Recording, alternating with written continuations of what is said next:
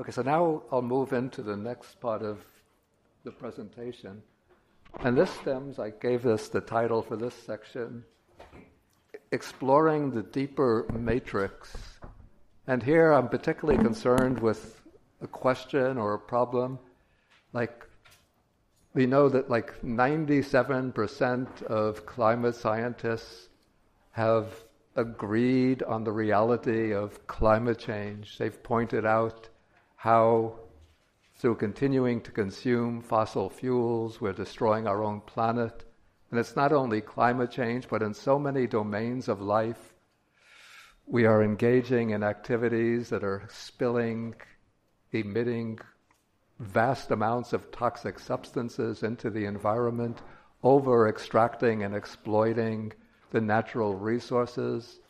And when we know that this is going to be so damaging to us and to future generations, why are we doing this? We're like, metaphorically, like a person who's smoking 2 packs of cigarettes a day, who knows that scientists say that smoking will lead to heart disease, lung cancer, but we go on smoking and smoking and smoking. Why are we doing this? And to address this question, I was facing this question over the years, then I started to look at different domains of human life, and I made up a table or a chart which I call domains of value. I presented this over the One Earth Sangha. They had this program I think it was in the fall, and I presented this, so maybe if some of you were watching that or participating, you've already seen it. But it doesn't hurt to go through it again. Okay, we could start from here. Okay, so what I did when I was reflecting on this question, this problem, is to consider that what are the things that are truly valuable, that give meaning to human existence? And when I reflected on this question, I found that in my thinking that what I call 4 domains of value. So I call these the domains. And so we start, at the foundation with the ecological sphere, the sphere of nature. Then we have the social sphere. So the ecological sphere and natural sphere I call the ground of all life and sentient existence on Earth. And this comprises 2 subsidiary systems. One is the geosphere, which is inanimate matter, and then the biosphere, the totality of all life forms on Earth in the dimension of their biological existence. But then, for fuller meaning in human life, we advance to the social sphere, and this includes all of the systems that arise from human relationships, extending from person-to-person contacts, to social systems, to economy, political systems, everything in which human beings collaborate on projects to achieve common purposes. And so the ecological sphere and natural sphere, I say its value, I call fundamental value, that this is indispensable for life to flourish on Earth. It's the source of food, air, water, energy, raw materials, and so on, medicines, clothes. And also it has intrinsic value, but also instrumental value in that it serves human purposes at higher levels. The social sphere, we have what I call human social value, which provides or should provide protection for people and the conditions through pursuing our collective, personal and collective aims, we could find deeper fulfillment. Then, sort of building on that, I have what I call the symbolic and cultural sphere. And these are the symbolic systems that facilitate human participation in the other spheres, but also it's a sphere which has its own creativity. So that leads into its kind of value is aesthetic value. It has both instrumental and symbolic value, but also an intrinsic aesthetic value. I think maybe I have to correct that. It's just not only to enable people to relate to the other 3 spheres, but this would include artistic creation, music, arts, literature, through which we can enrich the higher dimensions of our life. and gain a particular kind of enjoyment that's not possible just through biological existence and social existence. Okay, and then I have what I call the ultimate sphere, and this is the sphere of ultimate truth, goodness, and beauty, what should be the domain of highest vision and aspiration. And its value is that it brings the deepest fulfillment, the attainment of the true aim of human existence. So this is the sphere that should be ideally expressed by the different religions and spiritual systems of humanity when they are being true to their underlying, what should be their underlying aim. So for Buddhists, it would be the attainment of enlightenment or nibbana. For Hindus, the attainment of moksha. For Christians, communion with God. Other religions will formulate their aim in different ways. But this is something which is not simply reducible to the other three spheres, but gives a sense that human existence is grounded in some kind of ultimate transcendent principle that we can realize through the appropriate means. But what has happened, this is sort of the tragedy that we face, the tragedy of human existence, is that each of these spheres has undergone, probably this has occurred throughout history, but it's become accelerated and intensified in the late 20th century, early 21st century. All of these domains of value have been subjected to what I call the inversion of value. This is something like the Buddha's concept of vipallasa, where you see the impermanent as permanent, what's dukkha as pleasure, what's non-self as self. Those are inversions of perception. These are inversions of value, where values are turned upside down. And so we have, in the natural sphere or ecological sphere, that nature becomes commodified. So it's reduced to natural resources. Just its whole value consists in what we can extract from the earth, from the atmosphere, from the waters, what we can extract and sell in order to generate monetary profits. And so this leads to kind of desecration of the natural world. And desecration, literally it means desacralization, sort of failing to see the intrinsic sacredness of the natural world and just reducing it to material substances that can be turned into commodities to be sold in the marketplace. And one particularly striking and painful aspect of this commodification of nature is the brutalized treatment of animals. The way animals are treated just as, particularly the domestic animals, sources for growing, cultivating livestock until they grow up to be adult size, then killing them brutally to sell for food on the marketplace without any, say, reverence for the intrinsic, what I call the intrinsic value of the animal in itself. Okay, and then in the social sphere, this inversion of value extends to people, whereby people become commodified, so they're reduced to laborers, or even say workers who just work at jobs, and in many parts of the world under very, very trying conditions, very dehumanizing conditions, working in factories 12, 14 hours a day with no regulations, no provisions for their welfare, but just treating people as means for turning out products to be sold on the market. And then once those products are turned out, then we are treated as consumers who are there primarily just to purchase the products. And then people are led in order to buy the goods that they want. Then they often have to take out debts. And so they become treated as debtors and forced into a kind of debt slavery. And this is particularly conspicuous today in regard to college, university students who are just driven into these lifetime debts. I think that there's more than $1 trillion in student debt in this country, and it's one of the most inescapable forms of debt that will follow a student through their whole life. Okay, so this leads to a drive in the neoliberal economy to the privatization of public goods and the corporate domination of politics and policies.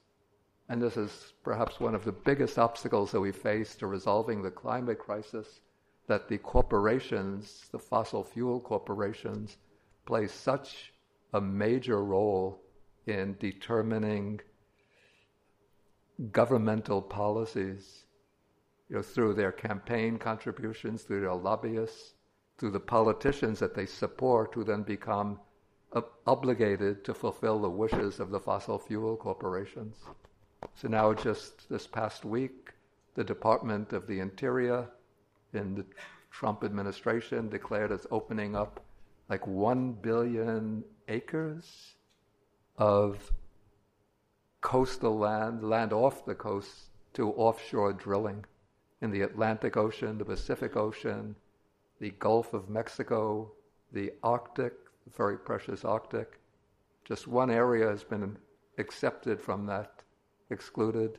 That's the state of Florida, because the governor of the state of Florida spoke to the president and said, I don't want my supporters to see offshore drilling off the coast of Florida. So the president said, okay, we'll exclude Florida. Okay, but we have the corporations virtually sponsoring politicians, and this leads to a kind of deadlock where the politicians continually prevent the implementation of the kind of regulations and changes in policy, economic changes that we need to preserve the natural world and to protect human life.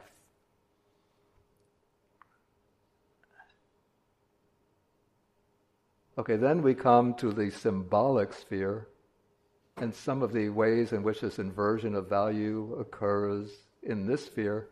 One is through the private bank control of money systems, so that it's actually the Federal Reserve that issues money and banks that issue money, and it's in private hands, and they control it for their own interests to increase the wealth of the bankers, the bank executives. And then we have, and this is another part of the system of domination and control, the corporate control of the media. And we see increasing consolidation of the media under the control of these mammoth media corporations.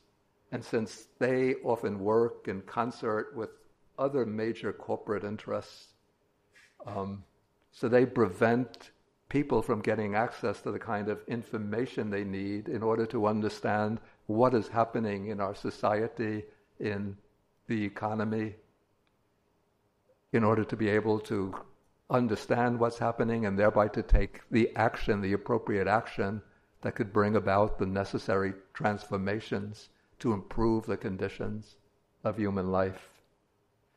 And also this inversion of value in the symbolic or cultural sphere leads to the celebrity culture, the rise of celebrity culture, the sort of control of pop music and the development of, or the promotion of pop music stars who last for a few years and then they fall away. I remember in a talk I gave a few years ago, I said, some pop music stars such as Madonna, and people out there looked at me like, where is this guy coming from? Hasn't he ever heard of Taylor Swift? Or what's Rihanna, Beyonce? So those are the famous pop stars. And then the cult of, it should be movie and sports stars. Okay, so this isn't the way we have this inversion of value in the symbolic sphere. And then even what I call the ultimate sphere, the sphere of spiritual pursuits and realization, also gets subjected to this inversion of value. So we have phenomena like amongst the followers of the Eastern religion, we have this thing called spiritual materialism, but in a somewhat different way from Chogyam Trungpa, the Tibetan master, had coined that expression to mean undertaking a spiritual practice to build up and enhance the ego. But here I'm using spiritual materialism in a more literal sense as packaging spirituality and sort of selling it on the marketplace, again with the aim of, profit making in mind. And then programs offering instant enlightenment. I don't know how popular they are today, but I remember when I became involved in Buddhism, going back in the early 1970s, there were the weekend programs where you're promised enlightenment at the end of the weekend. And if you don't get enlightenment, maybe you're offered your money back. But since everybody else is declaring that they gained enlightenment, if you didn't get it, you're sort of embarrassed to admit, I didn't get it. So you say, oh, I got it. Okay, so this is amongst the followers of the Eastern religions, but even in mainstream Christianity, there's this new, what they call the theology of wealth, which has become very, very dominant, where you have these mega churches, multi-million-dollar mega churches, and preachers who are always urging their congregation to contribute more and more in order to be able to gain passage into the kingdom of heaven. And so you have these multi-million-dollar churches filled with all of the latest technology and gadgetry. And the preachers, the ministers are multi-millionaires.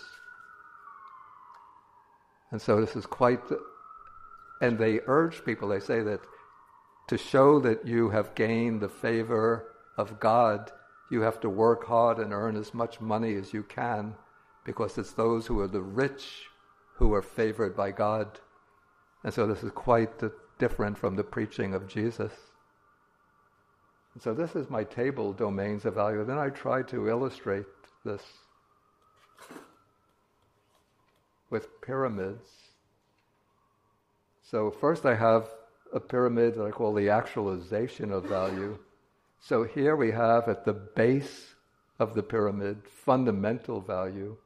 So that's the use of the natural environment for the function of the natural environment in supporting biological survival and providing the materials needed for our material security. Then we have the domain of human value or social value, which brings social collaboration and shared projects and emotional fulfillment through our collaboration with other human beings to pursue and to achieve common purposes. And then through cultural value, then we're able to reach aesthetic and intellectual fulfillment through the arts, music, painting, literature, the sciences, the abstract, the pure sciences. And then at the top, the ultimate value through spiritual fulfillment, through adopting a spiritual path, a spiritual discipline, leading to inner cultivation and realization of the transcendent, the divine, the ultimate reality. Okay, but what has happened in our culture, in our time, really all around the world, but maybe most prominent in the USA, is that something that belongs to the sphere of perhaps bridges symbolic value and social value, which is the use of money as an instrument of exchange, sort of breaks out and becomes a good in itself. Rather than an instrumental good, it becomes an intrinsic good, something which is cherished and valued for itself.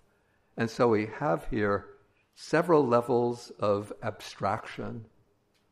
But first, let me show you the table. Okay, so with the inversion of value, monetary value, which properly it has its place somewhere within the social and symbolic spheres, but it breaks off, becomes a good in itself, and then it dominates all of the other domains of value. So it turns the whole pyramid of value upside down. So what should be playing a subordinate supporting role now takes the top position, and then it invades and colonizes the other domains of value and subordinates them to the goal of continually generating more and more sequences of money creation. And I think it's this particular pattern which has come, it's like a virus that has infected the human mind, or even the social philosopher John McMurtry calls this a cancer that has invaded human society. Because a cancer is like a cell which keeps on multiplying in the body, but without contributing anything to the health of the body. In fact, it saps the resources of all the rest of the bodily cells just to go on multiplying. And so the financial monetary sector sort of becomes parasitic upon all of the other domains and saps their potential values in order to generate more and more monetary wealth. And so what's happened here, the way I see it, is several levels of abstraction. First, the economy is correctly seen, it's embedded within the social order, within society. And society, the social order, is embedded within the natural order. But in the way of thinking, in, say, the dominant elite, the people who are now controlling our social and economic system, society becomes abstracted from its natural setting, the natural environment. The economy becomes abstracted from its roots within society, and then the financial capacity of the economy becomes abstracted from its proper function within a healthy economy, and it becomes the goal in itself. So in this way of thinking, anything that happens to the rest of the economy, to the society, the people living in society, to the natural environment, is of subordinate importance, of secondary importance, even dispensable, disposable, as long as we can maintain a system that's going to generate more and more financial wealth, which will be channeled into the hands, the accounts of a small and powerful financial and corporate elite. And so this is a kind of, as I said, a kind of cancer which is parasitic upon all of these other domains of value. And this is why we're able to reduce the natural environment into a kind of collective of natural resources and just exploit all of these resources without concern for its impact upon nature itself, without concern for its impact on the rest of society, without concern for future generations.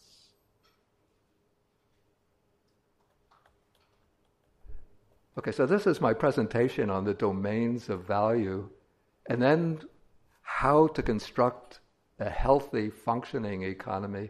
That I will come to. I mean, not that I'm an economist or have any influence in the sphere of economy, but I'm drawing upon I'll be drawing upon a kind of model which was developed by an upcoming young female economist in Great Britain. But I think we have a little break here, like a 10-minute break.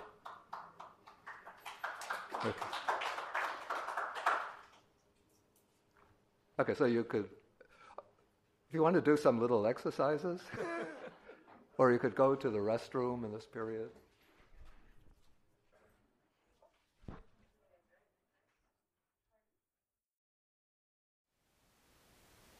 Thank you for listening. To learn how you can support the teachers and Dharma Seed, please visit dharmaseed.org/donate.